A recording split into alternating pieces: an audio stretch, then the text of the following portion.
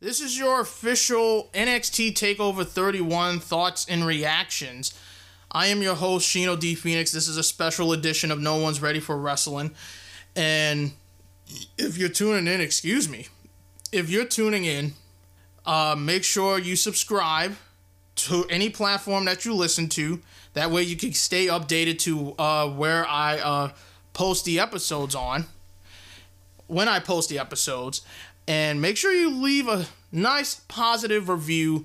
5-star, 4 stars, don't matter. Just give me a good positive feedback and tell people that this is a podcast you should be listening to. It's an up-and-coming podcast. And, literally show some love to this show. But NXT TakeOver 31, man. If you want me to be real, this was one of the absolute best takeovers I've ever seen in a pandemic era. Now, if we were to compare the other ones, like In Your House and 30, let's go by order. Let's go with 31, which is the best. I thought In Your House was pretty good, and 30. I think that's the best way I could describe it. But overall, I thought this was a really, really great not pay-per-view. I mean, it was a pay-per-view, but this was just so enjoyable to watch. Now, usually I do the polls in the end, but I want to get to it right now. But you guys gave it an overwhelmingly positive response. 95% of you said it was a thumbs-up show, and 5% said it was a thumbs-down show. So overall, that's very positive numbers right here. Really great positive numbers. And it didn't take place at Full Sail. It was at the Performance Center, but they rebranded it to the Capitol Wrestling Center, which, I gotta tell you, man, it looks nice. It looked absolutely nice. The set was great. You had a mini Thunderdome-esque experience in which, from what I saw, that people were cheering for whoever they want in the virtual setting, which I got to give them credit. That was, instead of telling people, you got to boo this person, you got to show you got to cheer for this guy, they flat out tell you, cheer for whoever you want. Do whatever you want. That's the mindset that they should have on Raw and SmackDown, instead of forcibly telling people, boo this guy, cheer this guy. Just it doesn't make the experience that great, you know? But I gotta say this, man. They actually had some people in attendance, about 100, I guess. And I thought it got some life on this TakeOver show, and I gotta give them credit where credit is due. This was really, really great. So now, before we start with our first match, you guys know the drill. Make sure you guys follow me on the Twitter at Shino D Phoenix. You can find me live tweeting for Raw, SmackDown, NXT, AEW, New Japan, Impact, or anything else that's been on my mind. So make sure you follow me there, Shino D Phoenix. Also, you could follow me on Instagram at CoolManSip for all you Instagram users. And that's the CYP, by the way. So you can follow me there. That's where I post my personal stuff on here, and I post the episodes on Instagram as well. That way you could listen to it. And finally, for you Facebook users, make sure you like the Facebook page, No One's Ready for Wrestling. That's where I post the episodes, I give updates, but make sure you like that page and share it with your friends. That's all I'm going to say right there. Share it with your friends. And without further ado, and as Oscar would say, let's get started. And Brock Lesnar would be, let's do this. Let's rock, baby. We kick things off with the NXT North American Championship match between Johnny Gargano and Damian Priest. And I thought this was a really great opening match.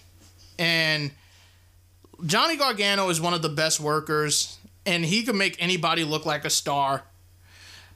But this was really good, in my honest opinion. So some highlights here. We had Priest. He hitting He hits Gargano with a spinning heel kick. Priest was looking for the Reckoning, but Gargano escaped. Not the Gargano escape, okay, not the submission. He escapes and chops Priest, which Damian no-sold, and booted him through the turnbuckle, which I kind of which I chuckled at. It was funny. Like, he chopped him, be like, dude, really? And just booted him straight to the lower turnbuckle. That was hilarious. Gargano, he looks to powerbomb Priest. Like, he went for a sunset flip powerbomb, but on the outside. But he slams Priest down to the floor. He follows it up with a suicide dive and shoves Priest into the steel steps, shoulder first. We had Gargano. He ties up Priest through the ropes, hits a missile dropkick, and hits a middle rope senton for a 2 count. Damian Priest then gains control as he hit an elevated flatliner, which looked so beautiful, on Gargano to change the momentum. Hits 3 jumping shoulder uppercuts, or the European uppercut, into a broken arrow for our first near fall. Gargano counters the Razor's Edge into a code red for a close near fall. And I like this part. Damian, you know how he does that springboard roundhouse kick? He actually faked it out, and he hits the springboard punch instead. So I thought that was pretty cool. Gargano, he avoids the cyclone kick. I mean, I call it the cyclone kick because, I mean, for those of you who are gamers, if you played fucking Marvel vs. Capcom 2 and you pick Cyclops and you hear him say cyclone kick, it's a habit. It's a habit as a gamer, so I had to do it. But Gargano, he avoids the cyclone kick and he sends Priest to the post shoulder first. Priest then catches Gargano suicide dive, and Johnny, like, it looks like Priest was going for a chokeslam, but he jumps on the apron, Johnny does, and super kicks him. Priest hits a spinning kick, knocking Gargano's legs, on Gargano's legs, knocking him to the floor, and he hits the Razor's Edge on the apron, which looked brutal, for a close near fall.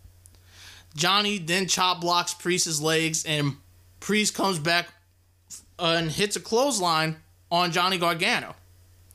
Johnny then works on the left arm of Priest, and as Priest rolls out, Johnny hits a high kick and counters the Reckoning into a standing sliced bread, into a running elbow, which looked nice. That was a really fluid motion right there. The standing sliced bread was literally a fluid in motion. I loved it. I thought this was great.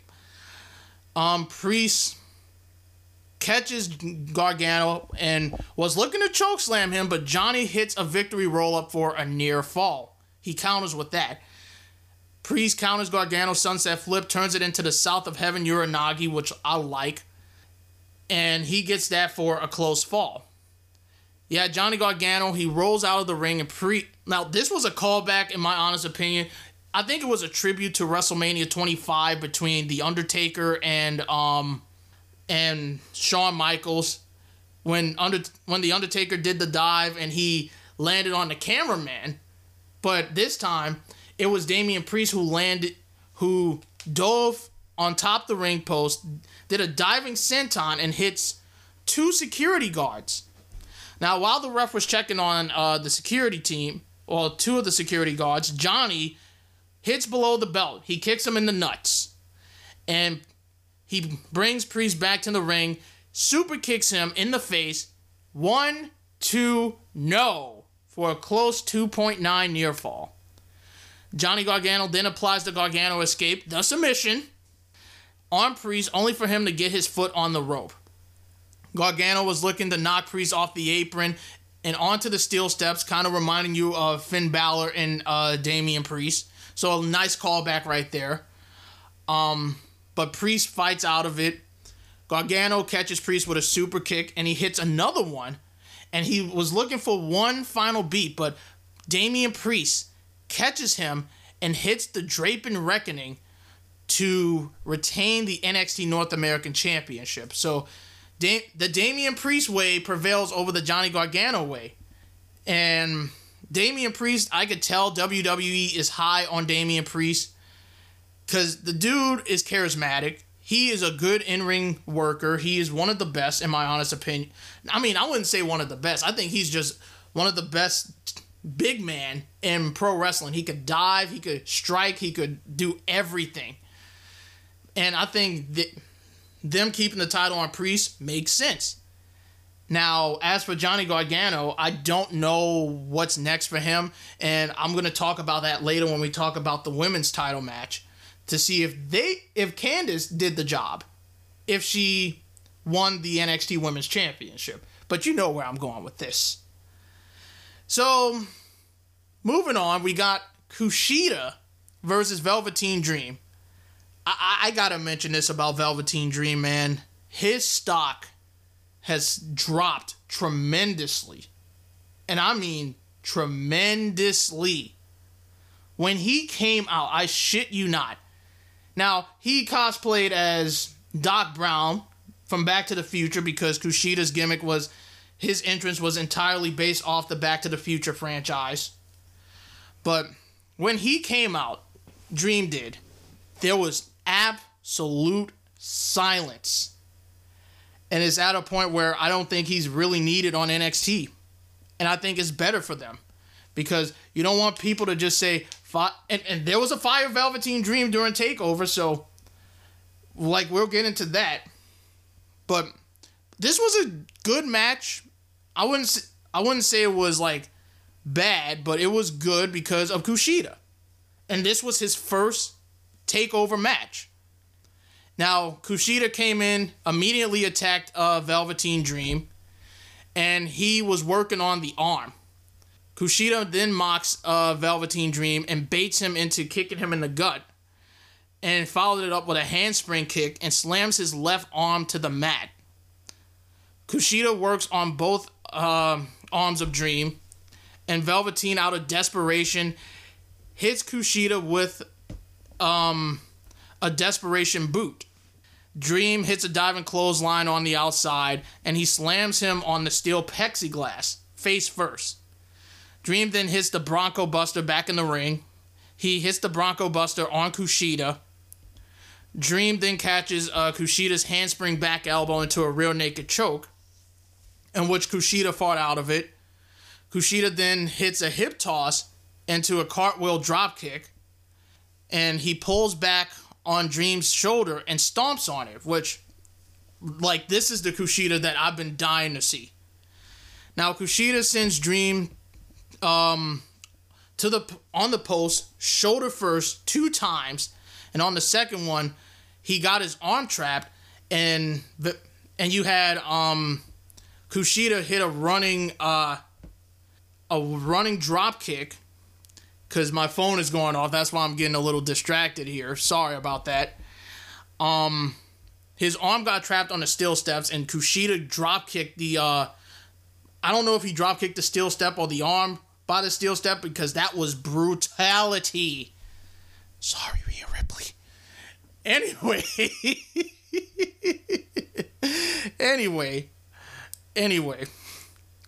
Dream then hits a super kick and is looking for the Purple Rainmaker, but Kushida catches him into an armbar. Dream powerbombs Kushida, hits and kicks out immediately, which Kushida does, and applies a triangle choke on Dream.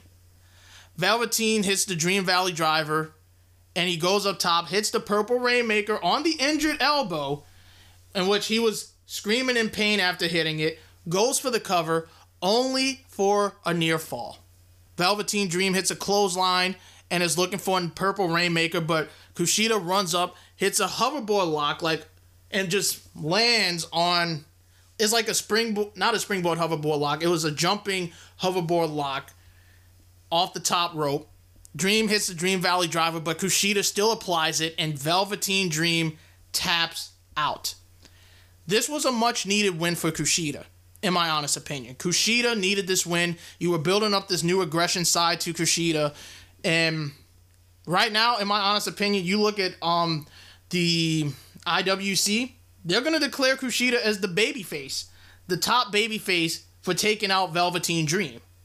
Now, post-match, Kushida immediately attacked Velveteen Dream, and he reapplied the hoverboard lock or the armbar, whatever you want to do, and pretty much took out Velveteen Dream. And I know there was chance of one more time, and he did it again anyway. So, Velveteen Dream, I don't know what his situation is. It looks like this is them punishing Velveteen Dream, or he's getting written off of NXT. I'm going to say that he's getting written off of NXT, because honestly, what's left for Velveteen Dream to do? And I know there's going to be people saying, but he didn't win the NXT championship. He doesn't need to be the NXT champion. Like, there's nothing else left for him on that brand right now. And if they don't want to avoid backlash, which they're still going to have backlash if they call him up to the main roster, I just feel like there's nothing for the Dream to do on NXT. And I think this is his send-off. Now, Kushida, like, that is the Kushida that we should have gotten when they signed him. This was the best that Kushida has ever looked.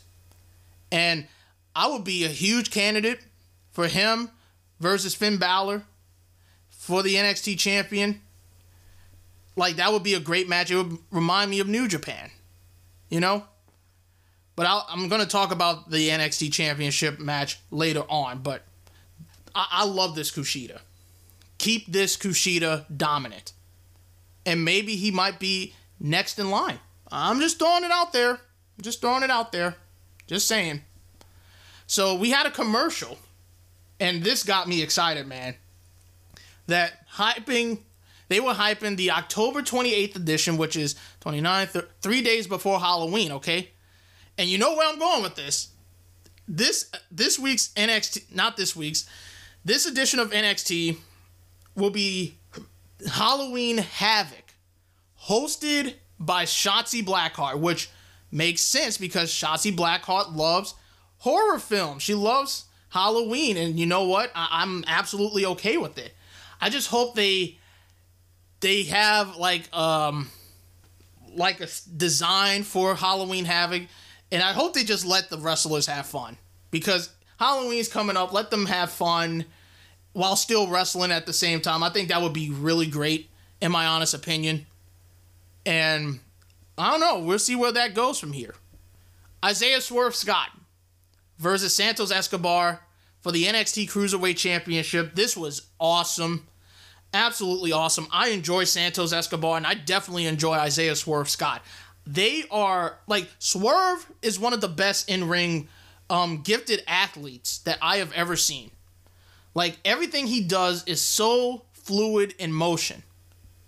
And Santos Escobar, I mean, the guy just oozes with charisma. And he is really great in the ring as well. So, some highlights here.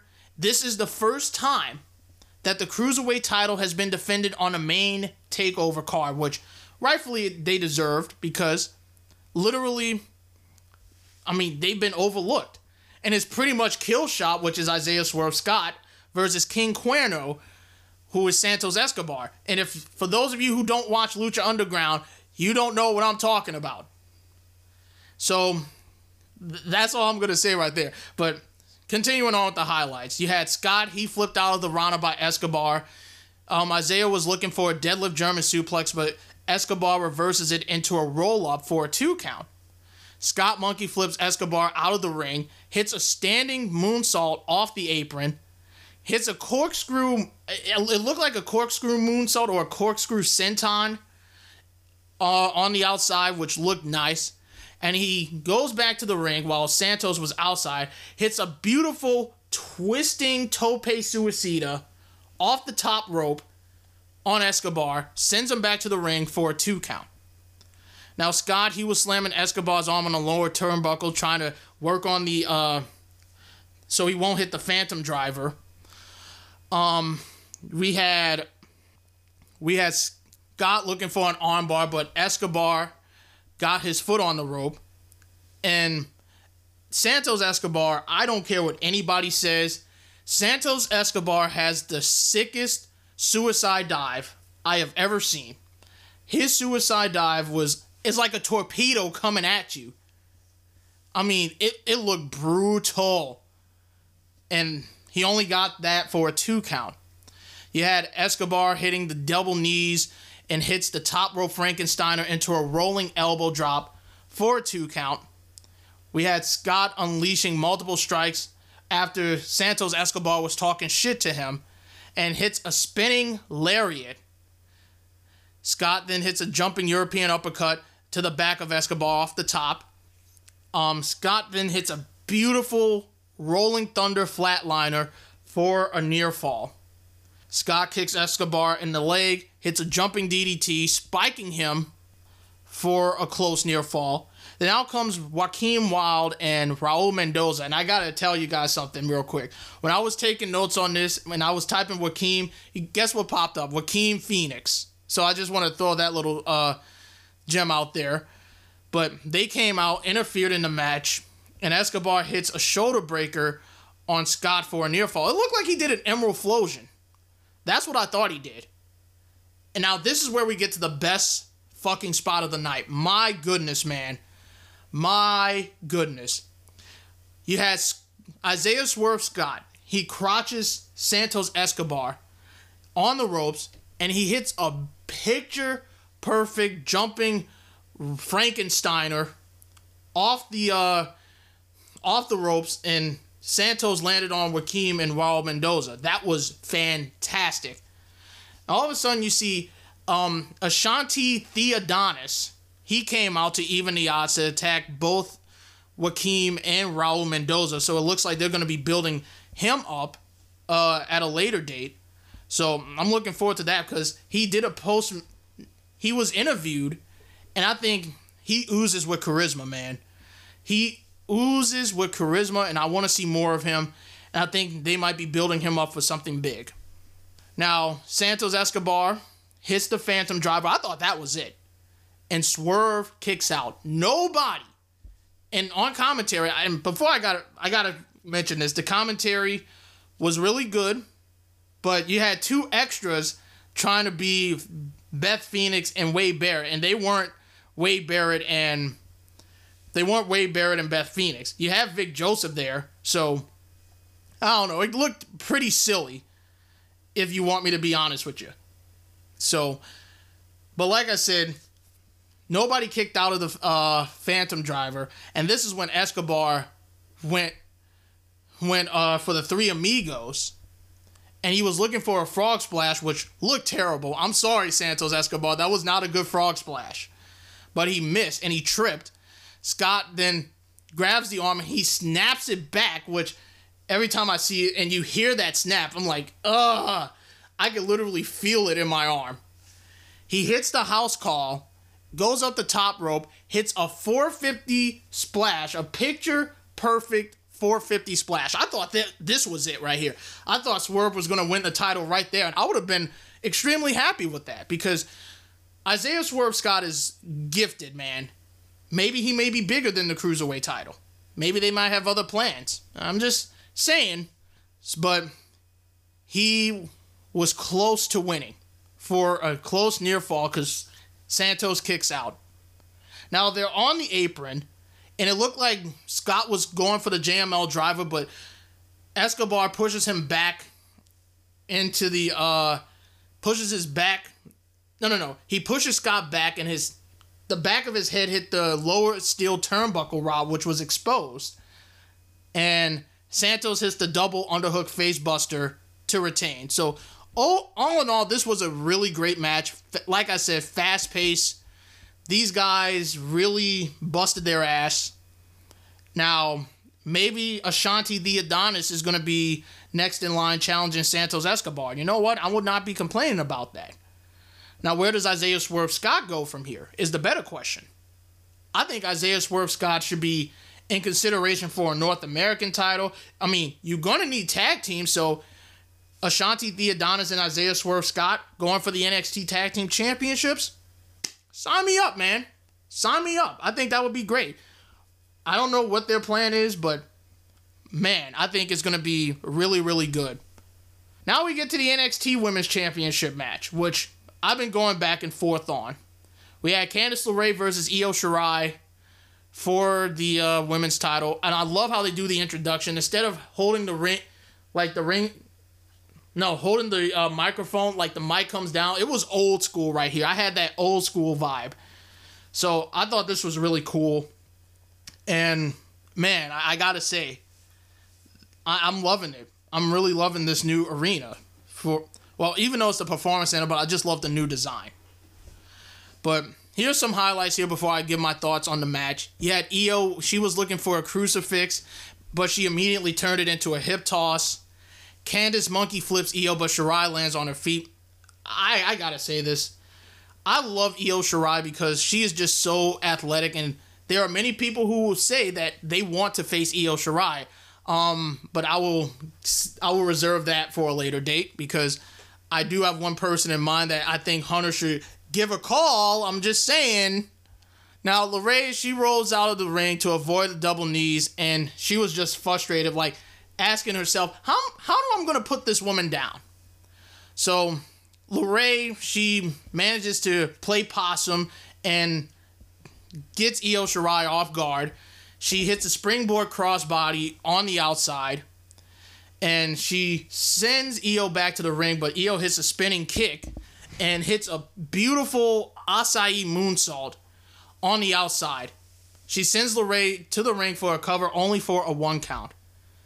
Now, Io then hits the high turnbuckle double knees for a 2 count. LeRae gains control with a backstabber on Shirai for a near fall. LeRae was looking for the head scissors takedown, but Shirai does a front handspring, like flips out of it, and only to get immediately clocked by LeRae's lariat for a 2 count. Yeah, Candice hitting a backbreaker for a 2 count, and she started trash talking Io, only for her to get slapped, and Candice just slams Io on the turnbuckles and just tosses her around. LeRae then hits a suplex for a 2 count and covers again for a 2 count again, and LeRae gets frustrated. Io avoids the senton, hits a victory in a fluid motion. I say this every time. Hits a victory roll-up into a double stomp, which looked very great, man. And both women are down.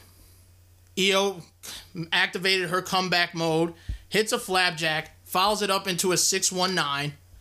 Now, I don't know if you guys caught on to this. LeRae, it looked like she was out of place, and you could clearly tell Io to... I don't know if Io was telling her to get in position for the missile dropkick in which she connected. It looked like Candice just looked out of place, or she was selling it so well. She connected with the missile dropkick, the springboard missile dropkick, for a near fall.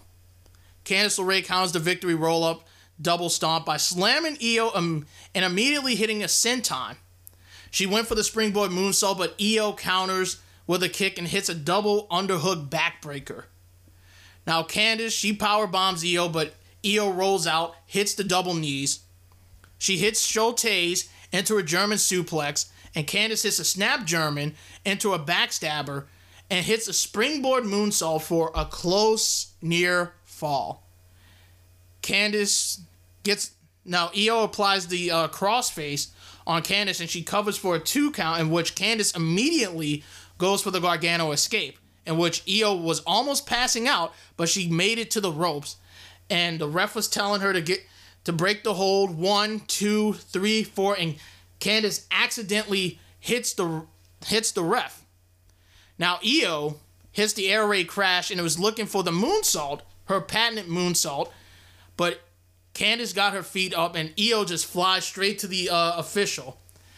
And the ref was down. Candice hits the wicked stepsister and she covers 1, 2, 3, 4, 5, 6. There was no ref.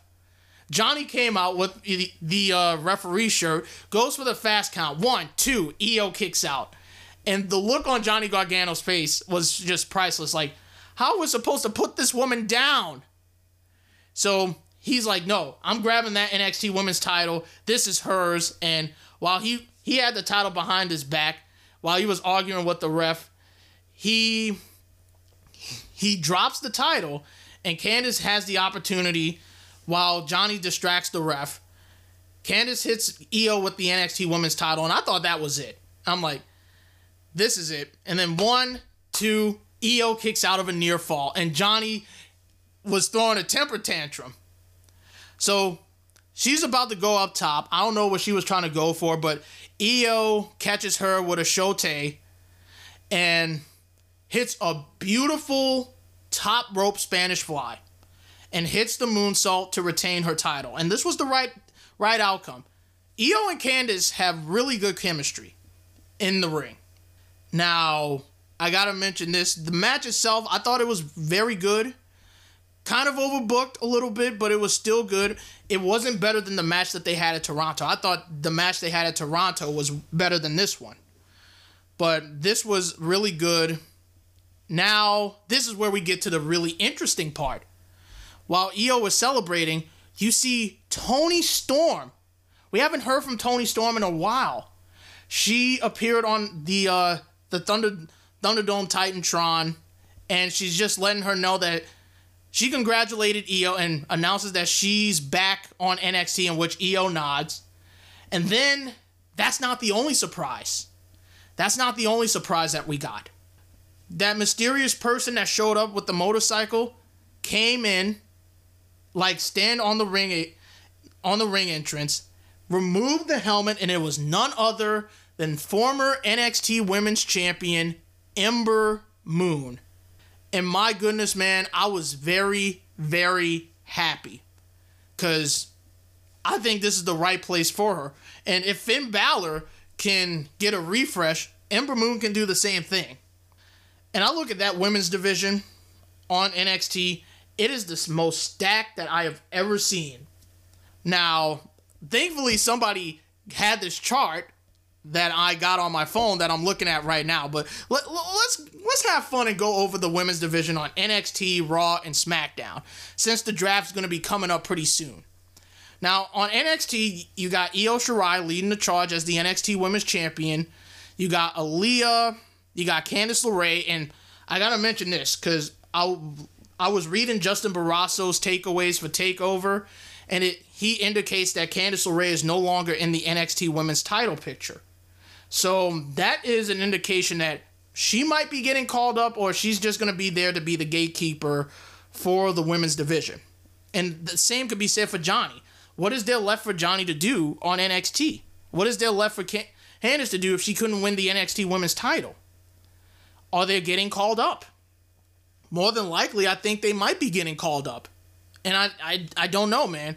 Whatever brand they go to, it could probably work out. I mean, I would prefer them to be on SmackDown because I think the Gargano way could work on that brand. I don't know.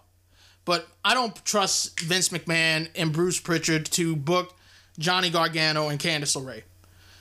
Yeah, Chelsea Green, who I think is getting called up. I mean, you got Chelsea Green doing absolutely nothing on NXT, so that tells me she's literally getting moved to the main roster. You got Dakota Kai, Ember Moon, who just made a return. You got Indy Hartwell, who I want to see more of.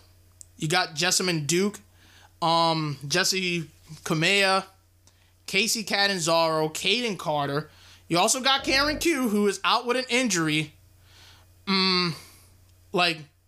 Literally, I want to see Karen Q. I think she has potential, but we haven't seen her on NXT television for a while.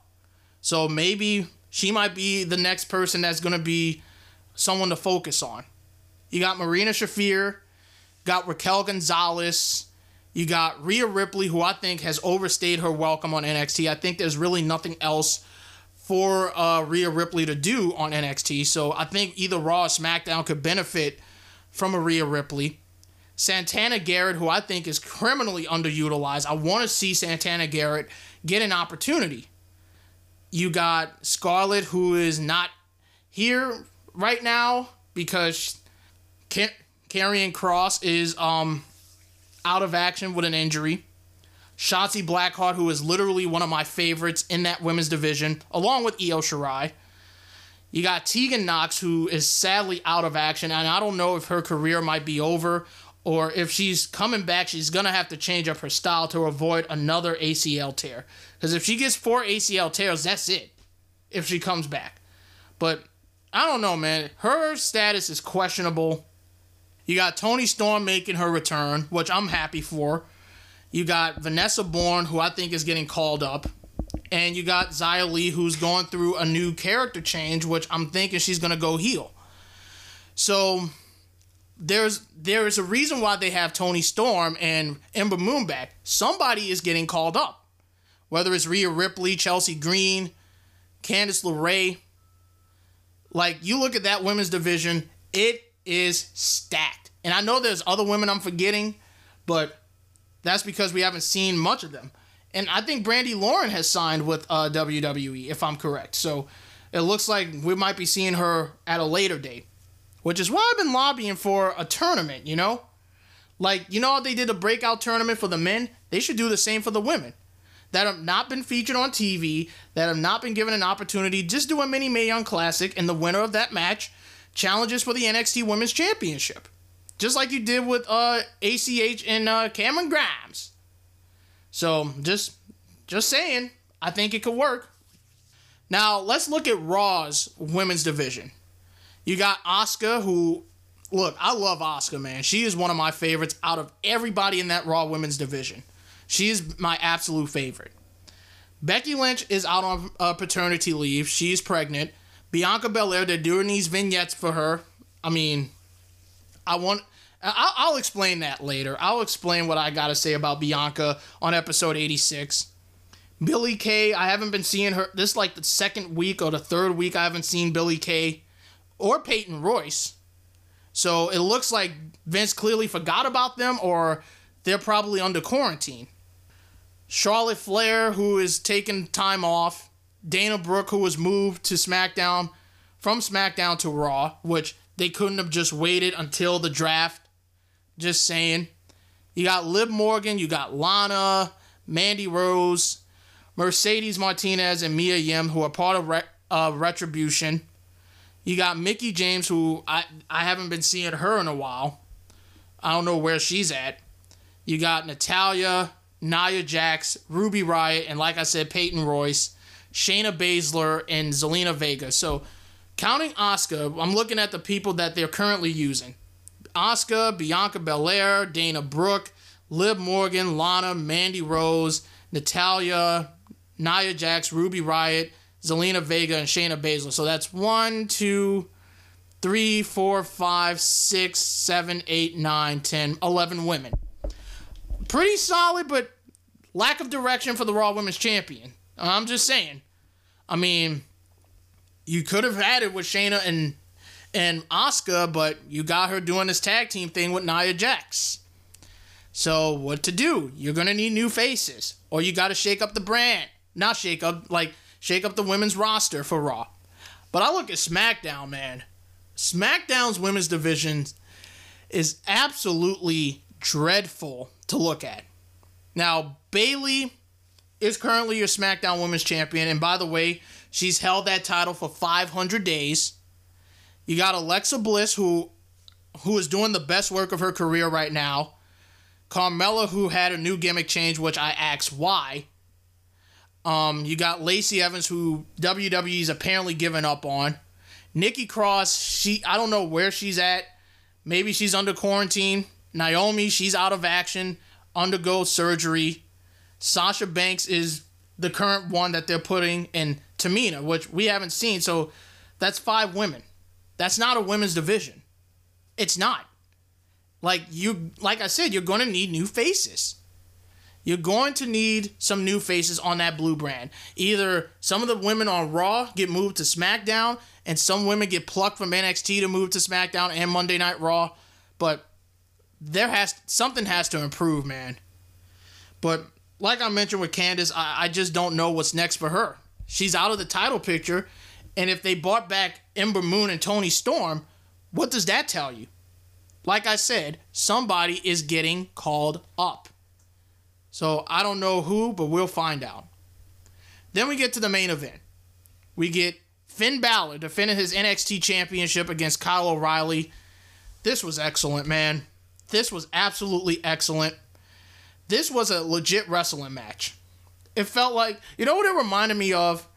It reminds me of ROH blended in with New Japan's IWGP Best of the Super Juniors tournament. Or like something like that. It was great, man. These guys really look. Kyle O'Reilly is a main event star right now, and Finn Balor made him look like $1 million. Really, really great match. Like, if I were to recommend a match, this is one for you.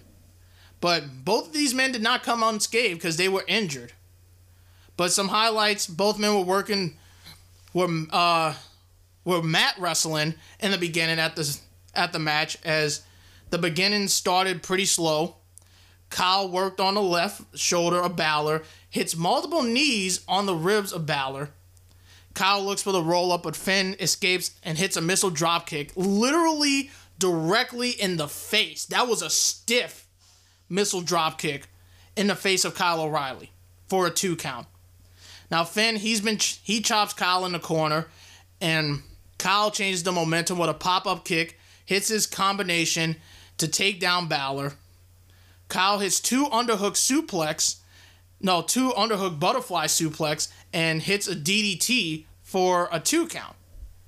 Kyle was looking for the Regalplex, but Finn escapes. He kicks Kyle in the ribs, and Balor proceeds to stomp on Kyle O'Reilly. Now, the kick in the ribs was the key factor in the match, because you could see Kyle just going back and just holding his rib. So that was a key point that Finn wanted to focus on. Now Finn, he Irish rips Kyle chest first in the turnbuckle. Finn hits an elbow drop, like a spinning elbow drop rotation for a 2 count.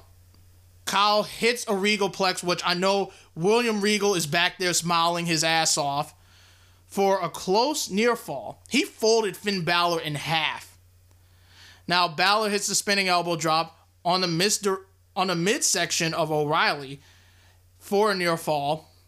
Finn hits the sling blade, looks for the Shogun dropkick, but Kyle counters with a dropkick of his own to the knee of Balor, the injured knee.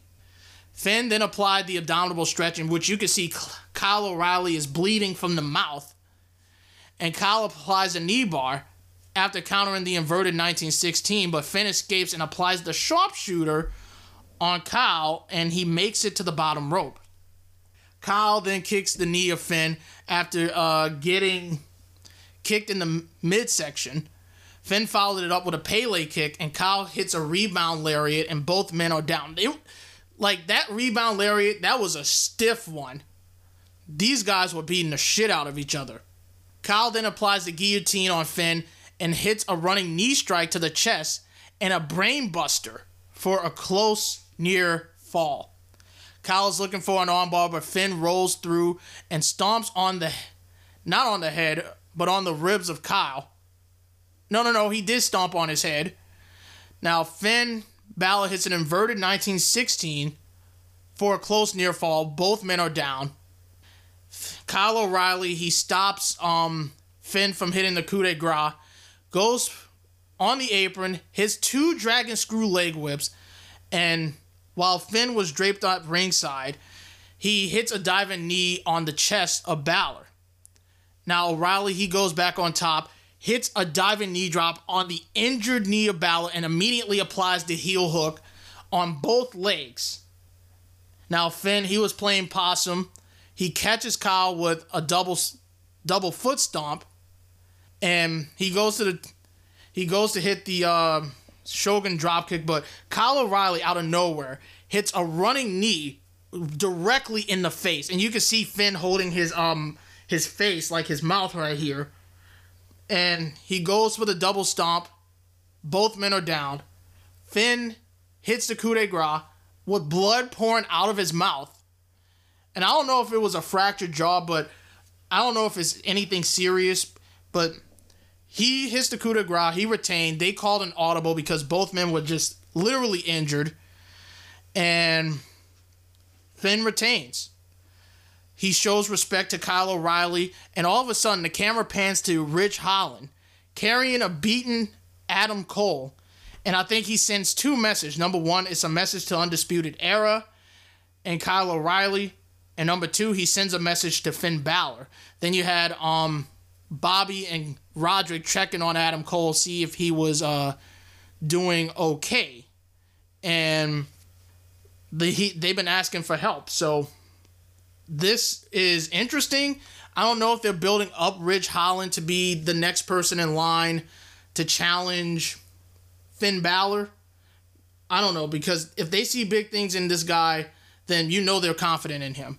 But overall, this was one of the best takeovers in this pandemic era. I love the new arena. They had to get out of Full Sail because it just felt lifeless, in my honest opinion. And having some sort of fans in attendance and not having all of them in, I think kind of helped out the show. So I think it gets a thumbs up in my book. And I just love pro wrestling, man. I fucking love this shit. And after the show, I literally tweeted this out, because this is just me speaking as a fan. Like I said, I love pro wrestling. Pass it on. You can watch NXT or WWE. You can watch AEW. You can watch New Japan. You can watch Ring of Honor. You can watch Impact. You can watch Stardom. You can watch any wrestling promotion. I live and die for this sport. That's the passion I have. Wrestling is so much fun. And I just had to let it be known. This was great, man. I'm looking forward to what happens on the fallout for TakeOver 31. And it looks like we're in a new era for NXT. And I can't wait to see what they do. But that was my review. I give it a thumbs up. I want to know what you guys think. Did you enjoy NXT TakeOver? Like what is your favorite moments? You could tweet at me your favorite moments. And I'm recording this on Wednesday before Dynamite. Like on Wednesday before Dynamite and NXT comes on. So literally really great stuff. I'm getting out of here and I'm going to make me some hot dogs because I am hungry. Make sure you guys follow me on Twitter at Shino D Phoenix. I will see y'all for Dynamite and NXT. Make sure you follow me on Instagram at CoolManSip. And like the Facebook page, No One's Ready for Wrestling. And I will see you guys next time for episode 86. So until then, take care, be safe, and support wrestling as much as you can. And I'll talk to you guys later. And make sure you wear a mask, okay? Because I want you guys to stay healthy. I'll talk to y'all later. Peace out.